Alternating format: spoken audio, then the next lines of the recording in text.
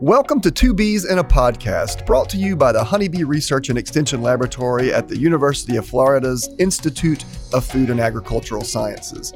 It is our goal to advance the understanding of honeybees and beekeeping, grow the beekeeping community, and improve the health of honeybees everywhere. In this podcast, you'll hear research updates, beekeeping management practices discussed, and advice on beekeeping from our resident experts, beekeepers, scientists, and other program guests. Join us for today's program, and thank you for listening to Two Bees in a Podcast. In this episode of Two Bees in a Podcast, we'll be talking with the American honey princess, Sydney Paulsrud. That will be followed by a new series of segments that we have for you entitled Pests in the Apiary. What are the things that attack honeybee colonies from the outside in? And our resident University of Florida expert, Dr. Bill Kern, will be joining us over the next few series to talk about pests in the apiary. In today's podcast, specifically, ants, what they do to bees and how to control them. And of course, we will conclude with a question and answer series.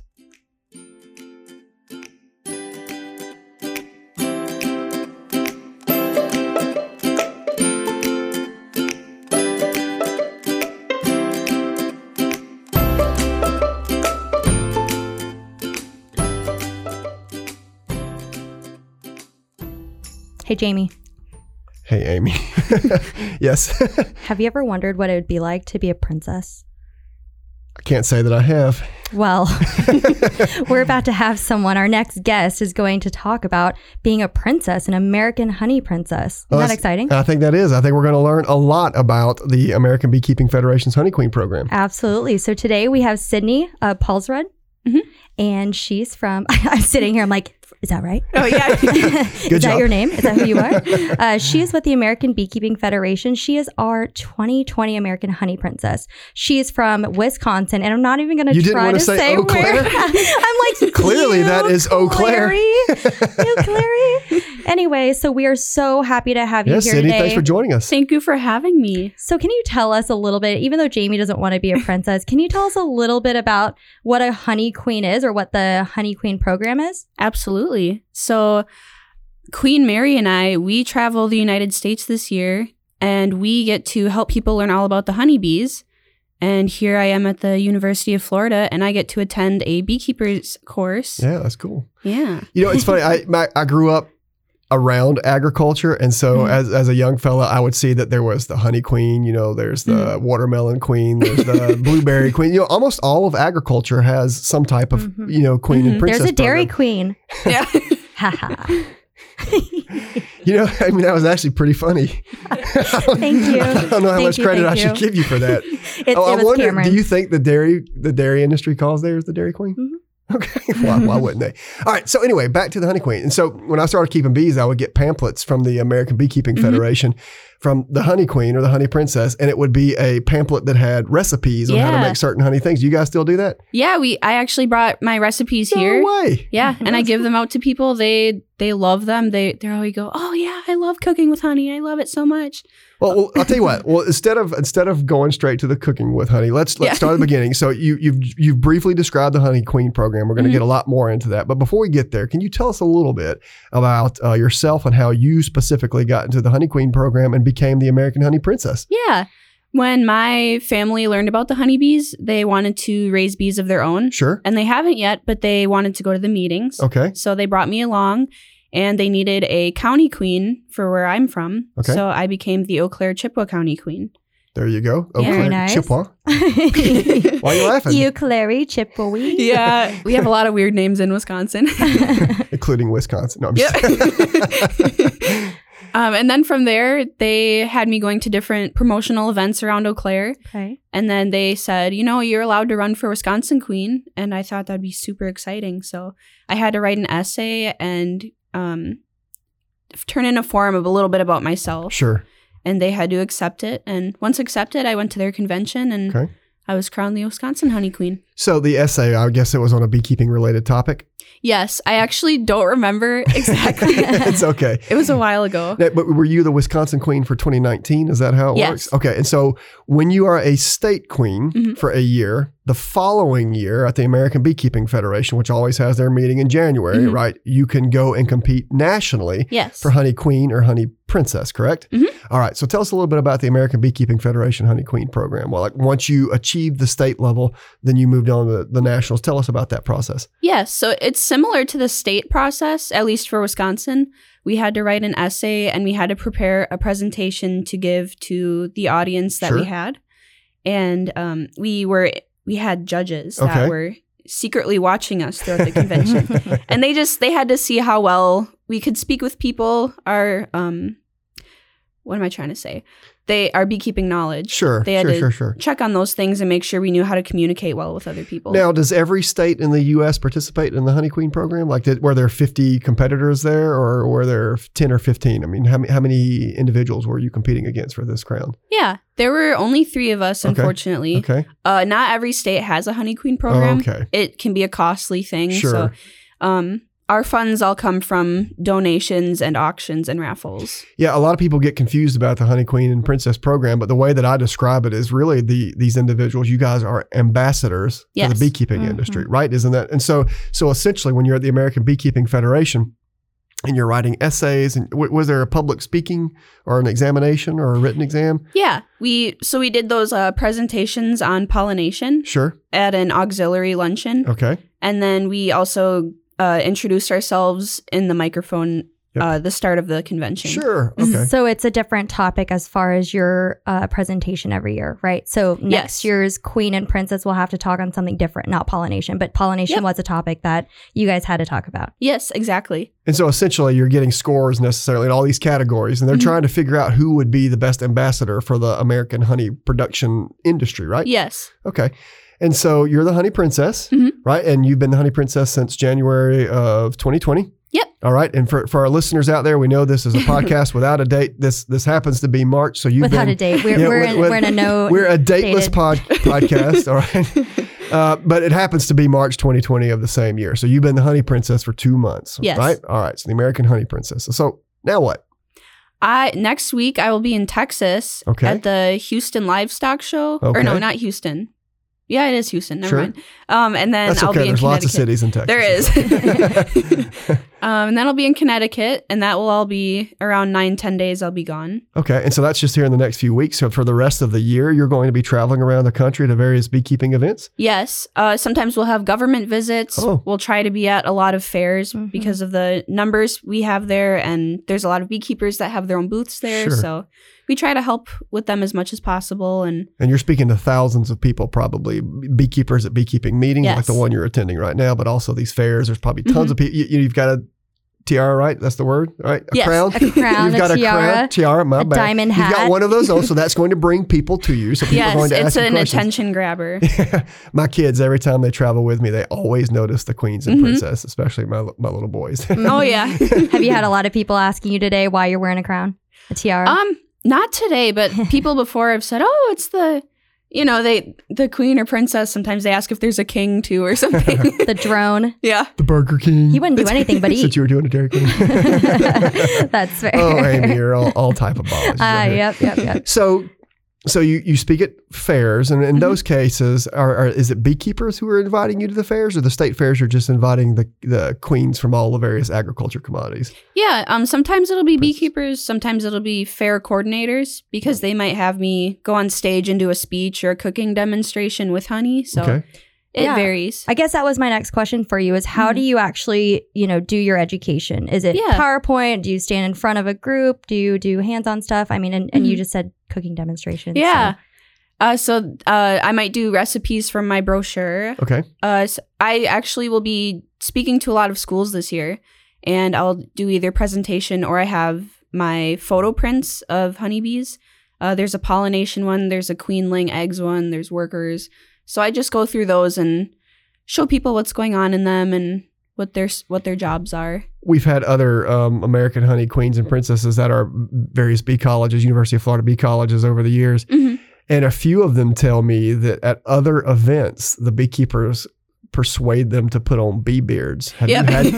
you had to do a bee Funny beard that yet? you mentioned that, Jamie. We don't do bee beards at programs that I run because of liability reasons, Yeah. but I'm curious if you had to put on a bee beard.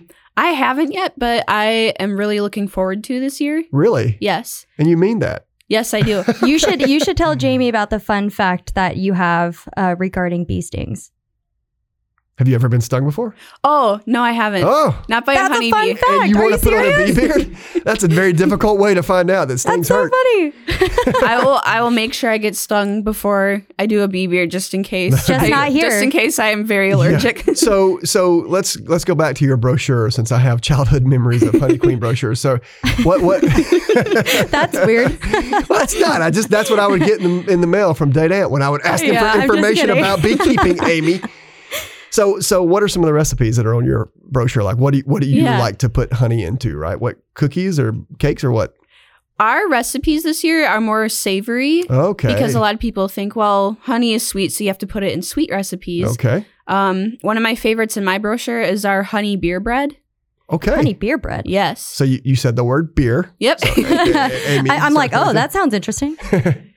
Fortunately, the beer does not do anything to you because it's cooked. so That's right. You know, alcohol evaporates. it's fun out for of- everyone out of to eat. I'll food. just have a glass of wine while I'm making the beer bread. The honey beer bread.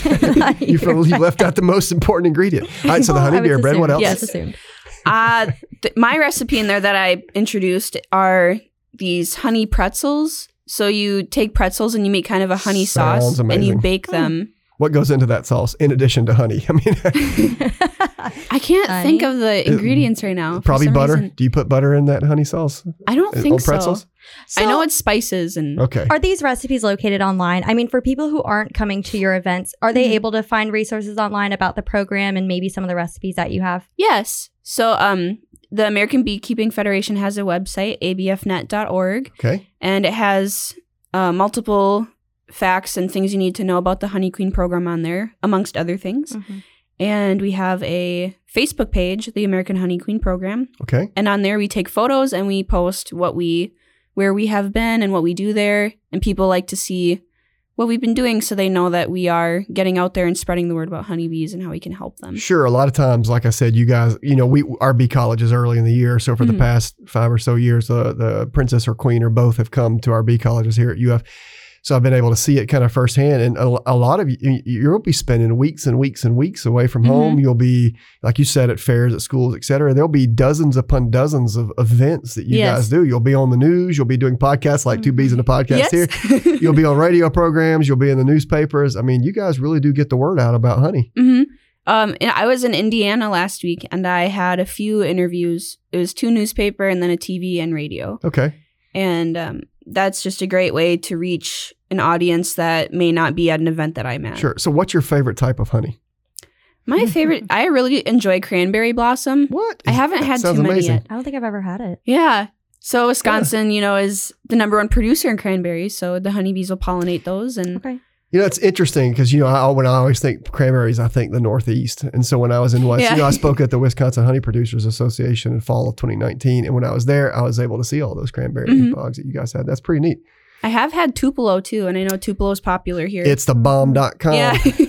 Yeah. What they say. Tupelo, for those of you who don't know, it's a shrubby kind of tree type thing. It's a big bush essentially that grows in the swamps of the Florida Panhandle in South and Southeast Georgia, and it's a fantastic honey. Yeah, I mean, you would think that honey doesn't need ambassadors because it's so good, but it really does. Promoting the importance of our industry. So let me ask another question. You travel all over the place.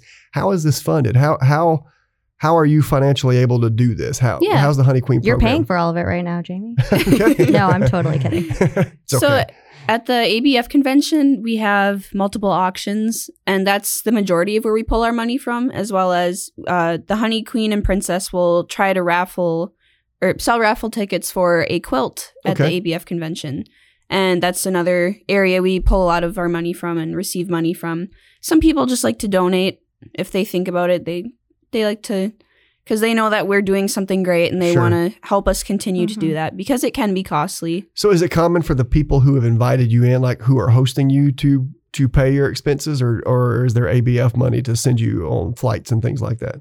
It depends on the situation. Okay. If I'm staying in a hotel or something, I'll have to buy my own food. I get reimbursed. Sure.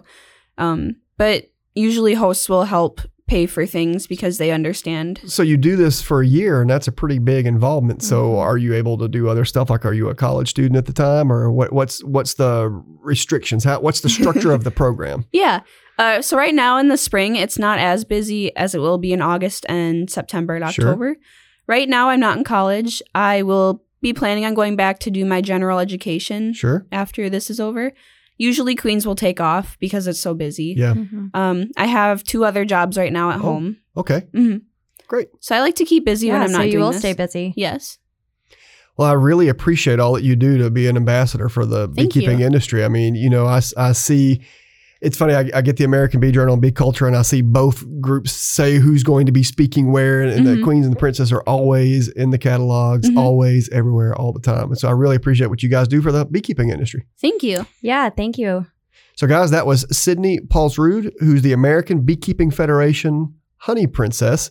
She's from Eau Claire, Wisconsin, and she travels all around the United States as an ambassador for the beekeeping industry. Thank you for joining us in 2 Bees in a Podcast. Thank you for having me. Absolutely.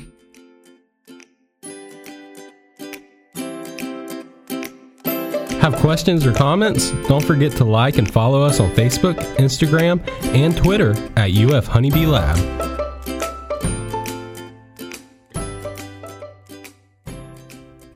Here at 2 Bees in a Podcast, we are very conscious that there are lots of different things that can bother beehives, bee colonies. We've got all the things that live inside the hive and affect bees directly. These are the pests, the parasites, the pathogens, etc. But there are also things that attack hives from the outside, things that come in from the outside. And we call those apiary pests. And there's a handful of these things. There's ants, yellows, jackets, and hornets, bears, birds, small mammals, cane toads, etc. People, that's right, Amy. So here at 2 Bees in a Podcast, we've decided that we're going to run a short series where we discuss these apiary pests one by one and in some detail, talking about what they do to hives, how they impact colonies, how we can prevent them, what beekeepers can do to address these issues. One of the leading experts in the state of Florida on this very topic is Dr. Bill Kern. Dr. Bill Kern is an associate professor in entomology from the Entomology and Nematology Department. He's stationed at the University of Florida, Fort Lauderdale Research and Education Center. Bill, thanks for joining us today on 2 Bees in a Podcast. Well, thank you for having me. Well, Bill, the very first apiary pest that we want to discuss in this series of segments that we're going to discuss apiary pests is the ant. And so for years of me being in Florida, lots of people have emailed me and talked to me about ants. And you created what I think is really the best resource on ants and bees really in the United States. And I think it's really relevant to beekeepers really around the world, beekeepers who are finding themselves address ants. For those of you who are listening today, we're going to have this particular document linked in the show notes and the resources. But Bill, let's talk about ants and the threat that they pose to bees and bee colonies. So let's start kind of thinking about it systematically. There are different groups of ants that do different things to bee colonies, right? Yes, that's true. There are ants that are predators, that actually go after the brood and will pull brood out of a colony to take back and feed to their young. Okay. Carpenter ants are a good example of that. All right. Then you have those ants that are the sugar-loving ants. So they're going to go in to steal honey. And, some of the notorious ones worldwide are things like Argentine ants. Sure. And then you also have some of the ones that occasionally just move into colonies and are living like underneath your lid or inner cover. Underneath your lid, between your lid and your inner cover. And, they're not really bothering the bees that much. Things like ghost ants, or what people in California call black-headed ants, Taponoma melanocephalum. And it's easy for you to say. The one back at you, Bill. Get that, Amy? The one problem you have to watch out with some of these ants is if you go in and you squash them, especially these what we call the stinky ants, the poo-poo ants. Well, no, they're called the stinking ants because they have a chemical that they use for defense. Well, that chemical is surprisingly similar to the defensive chemical of honeybees. So you squash a colony of ghost ants, your colony may react as if aggression pheromone has been released. Interesting. Well, I want to talk, Bill, about these three kind of categories in detail. Let me see if I get them right. You've got the predators, you've got the sugar eaters, and then you've got essentially those ants who are using the hive as a place that they can make their own colony. Right. So let's talk about that first category, the predators. So you mentioned, which ants did you mention as a good example of Carpenter that? ants are probably the best example. Okay. And they have a worldwide distribution. Sure. We have multiple species here in Florida. We have multiple species in North America. And you can go to virtually any place in the world and you will find, if not that same genus of Camponotus, you'll find some equivalent. So they're going into the hive physically to steal the brood from that hive. Do they also eat adult bees or attack adult bees?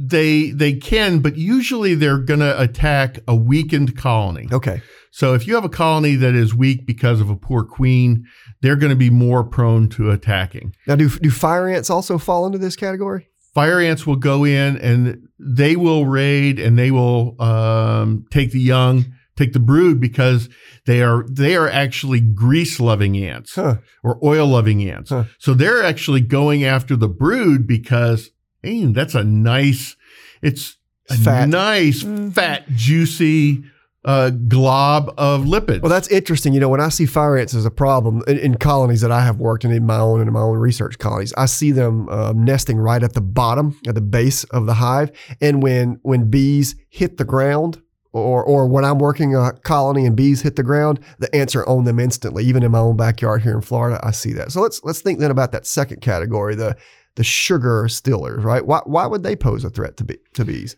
Mostly it's because they're disturbing the colony. Okay. So sometimes they probably aren't eating enough honey to really cause a problem for the beekeeper, but they're agitating the bees. But then you have something like Argentine ants. Yep. When Argentine ants move into a bee colony, they move in and they'll have foraging columns in the millions.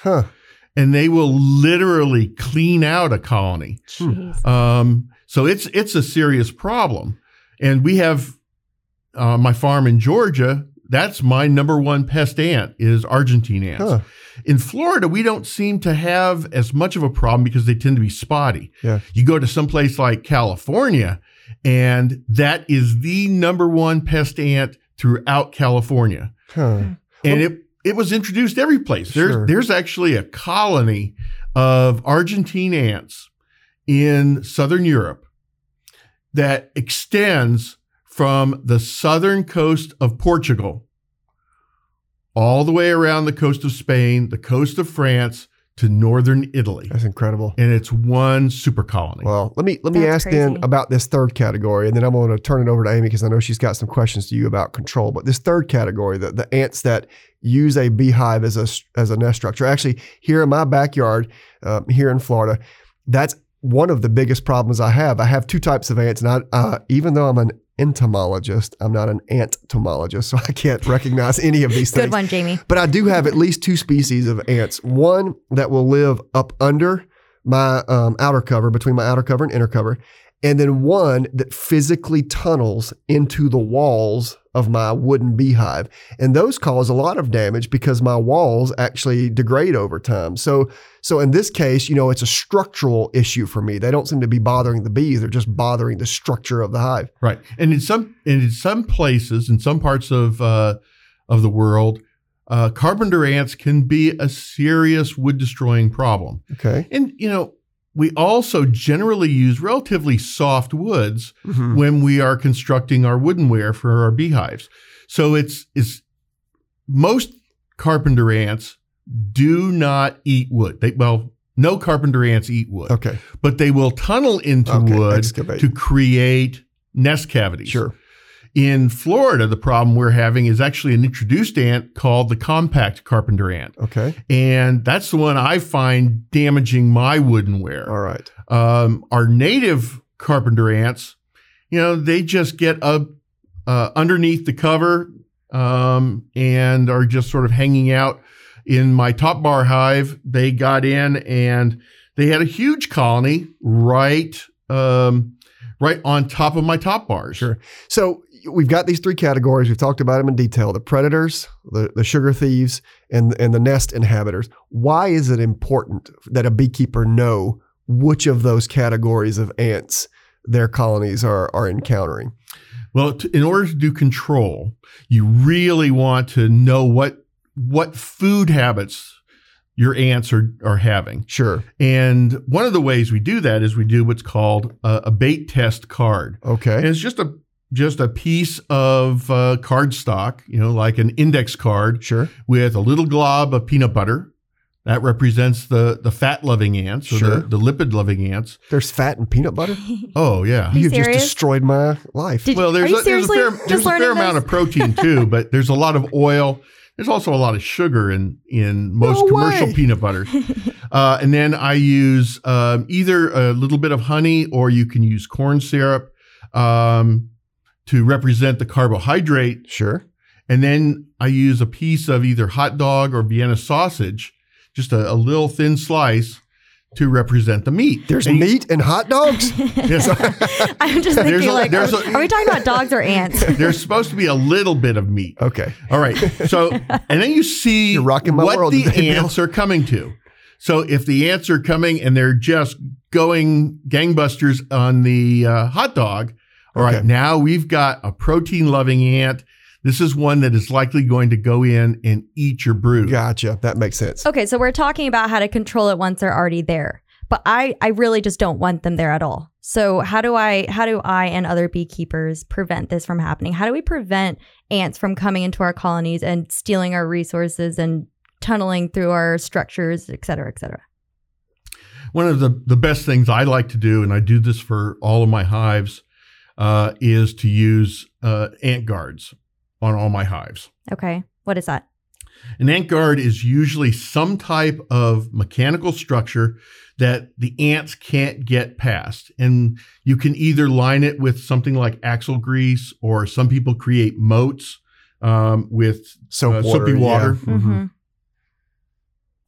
And then you have another, the leg of your hive goes down into that. So the hives are essentially on stands that have legs, and the legs themselves are in something or wrapped by something. So the wrap will be something that they cannot cross, or if they're physically sitting in a can, the can may contain soap, water, et cetera, so the ants can't swim across and get to the leg. But in this case, you're going to have to be aware that you can't let grass and grow up and touch the hive, or twigs from trees come down and touch them. So barriers, you're creating a barrier. You're creating a barrier. Okay. And again, yes, weed control is important in the hive. And personally, I know some people don't like the use of Roundup. I use a flamer, and I literally use a flamer to control my weeds. Okay. What is a flamer? It's essentially a propane burner that you use for weed control. And it works very well. It doesn't seem to bother the bees nearly as much as something like a string trimmer, which, or lawnmower that bees absolutely hate because of the frequency of sound it makes. Sure.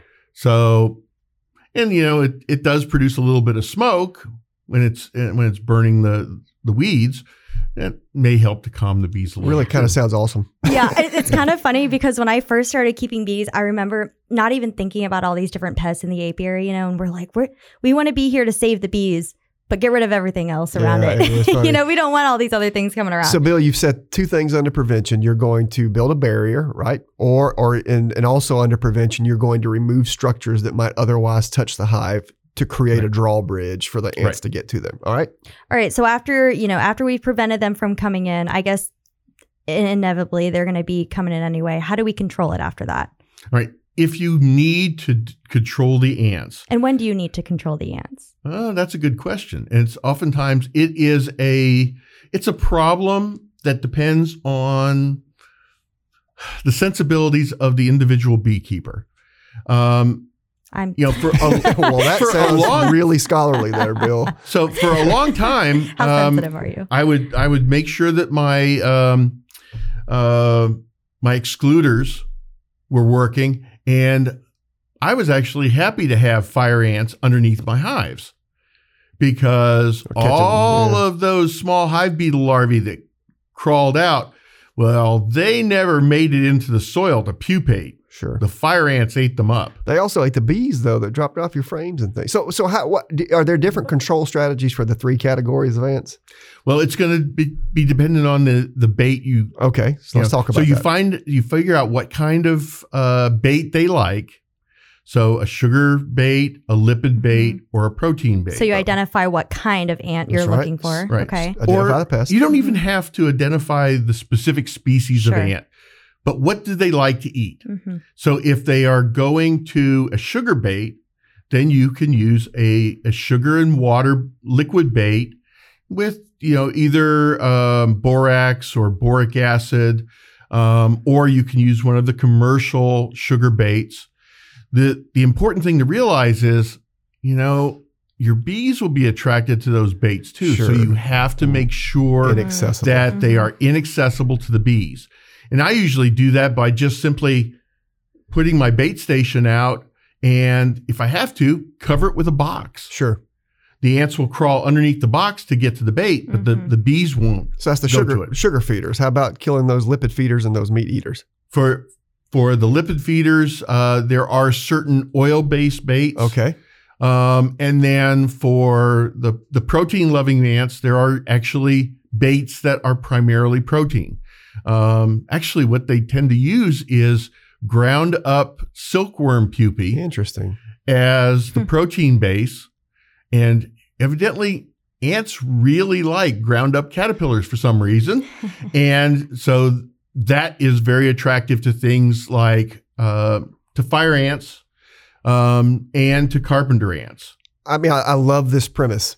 Know your enemy, right? Once you know what your enemy's going to do, in this case, know your pest, what they eat, you can develop a bait or purchase a bait that addresses what they like to eat. So at the end of the day, though, Bill, we prevent them, we can control them. I think these are all great recommendations. How likely are these pests actually going to be a problem for most beekeepers? Do you think most beekeepers will encounter an ant problem at some point in their beekeeping tenure? At some point, you're going to run into ants as a problem. It's going to be more likely if your colonies are weak. So one of the most important things is to keep a good, strong colony, and they can do a fairly good job of defending themselves from ant pests. And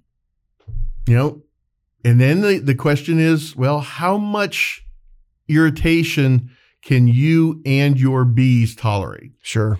Yeah, actually, the first time I ever went into a colony, without gloves, I went out there and I'm like, okay, I'm not going to get stung by a bee. I'm not going to get stung by a bee. And I was just using my hands, and I just got stung up by fire ants. Yeah, it for was the sure. worst. And I came back in and I was just, well, is it biting or stinging? They do both, right? They do both. They do both. And it's funny you mentioned that because when I was having those ants nesting in the walls of my hives, I was getting bitten and stung by those And not the way bees. more Yeah, than I ever exactly. got. They were more of a nuisance for me, I Yeah. think, than they were the bees.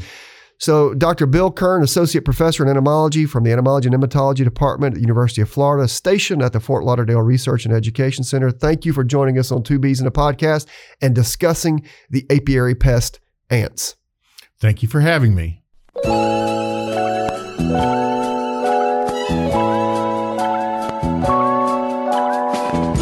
It's everybody's favorite game show, Stump the Chump. Hey, Cameron, it's that time again. It's that time. You know what time it is? Game time. No, Cameron. It's question and answer time where we All get right. to read some of the questions that our listeners have posted either on our online accounts or emailed to us or called and left messages, and then we attempt to answer those questions. Sounds good. We got one here from Abeus Bees from Twitter. They asked, how many beehives are needed per acre, per hectare in almond pollination? Okay, so how many colonies are needed per acre for almond pollination? Well, for insurance purposes, you're usually required to put out at least 2 colonies per acre, but they usually shoot for having something around 2.5 to 3 colonies per acre. And a follow-up question, how strong do colonies have to be able to go into almond pollen? Yeah, so that's obviously an important one. If you're using bees to pollinate almonds, you really want to be putting out living colonies, right? The colonies that have living bees, and you want to make sure there's enough bees in there to do the job. Right now, they are graded to be at least 6 to 8 full frames of bees. And they're assuming that if there's a frame of bees, those bees are covering brood. You actually get bonuses oftentimes in your contract for having more than 8 frames of bees. And so we could talk about hive structure too. These could be in singles, these could be in single deeps with a medium, these can be in double deeps, etc. But at the end of the day, you really want your colonies to have at least 6 to 8 full frames of bees. They need to be queen right. And of course, if there's bees and a queen, then you've got brood, and brood's what's creating that demand for pollen, and all of that will get the bees out in the field. Great. We got another one from Bespoke Beehives, and they said, "Good morning. I love the podcast." Well, good morning and thank you. It's wonderful getting info backed by actual science. I've seen a lot of sites pushing top bar hives as being a better choice for bee health. Is there any validity to that?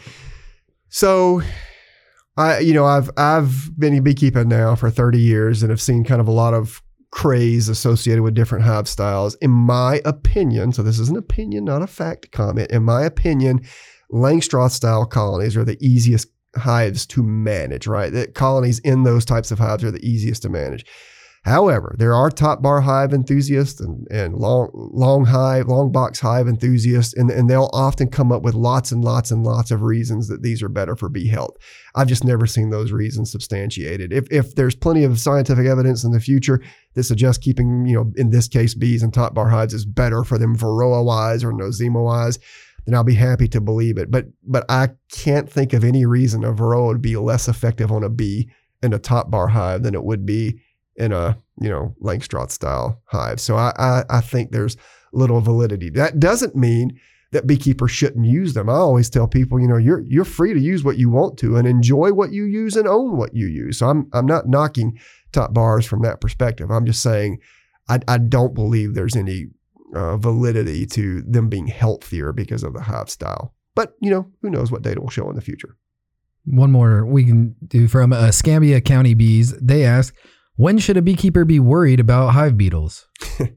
I get that question all the time, Cameron. People are always saying, I've got beetles in my colonies. I need to destroy them. What's going on? But frankly, you need to be more worried about the condition of your colonies that would allow beetles to be a problem than seeing beetles in your colonies. And so what do I mean by that? You shouldn't allow colonies to be queenless or weak or be overrun by Varroa. These are situations that cause beetles to, for lack of a better term, explode in your colony. So rather than being worried about a specific number of beetles, you need to be worried about the overall health of your colonies and making sure that colonies are set up to be able to battle the beetles themselves. We did a study years ago, colleagues of mine at University of Georgia in Clemson years ago, and we varied beetle populations in colonies, and we had colonies with as few as 75 beetles to colonies of upwards of 1,200 beetles.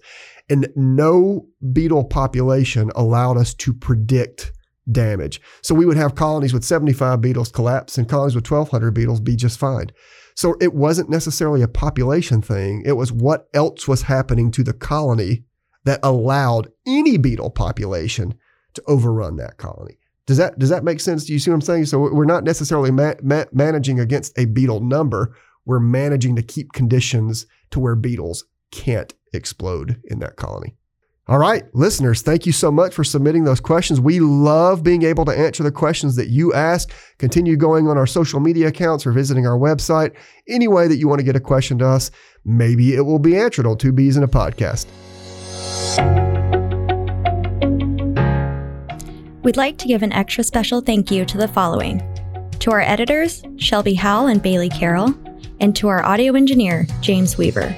Without their hard work, 2 Bees in a Podcast would not be possible. So thank you. For more information and additional resources for today's episode, Don't forget to visit the UF IFAS Honeybee Research and Extension Laboratory's website, ufhoneybee.com. Do you have questions you want answered on air? If so, email them to honeybee@ifas.ufl.edu or message us on Twitter, Instagram, or Facebook at UF Honeybee Lab. While there, don't forget to follow us. Thank you for listening to Two Bees in a Podcast.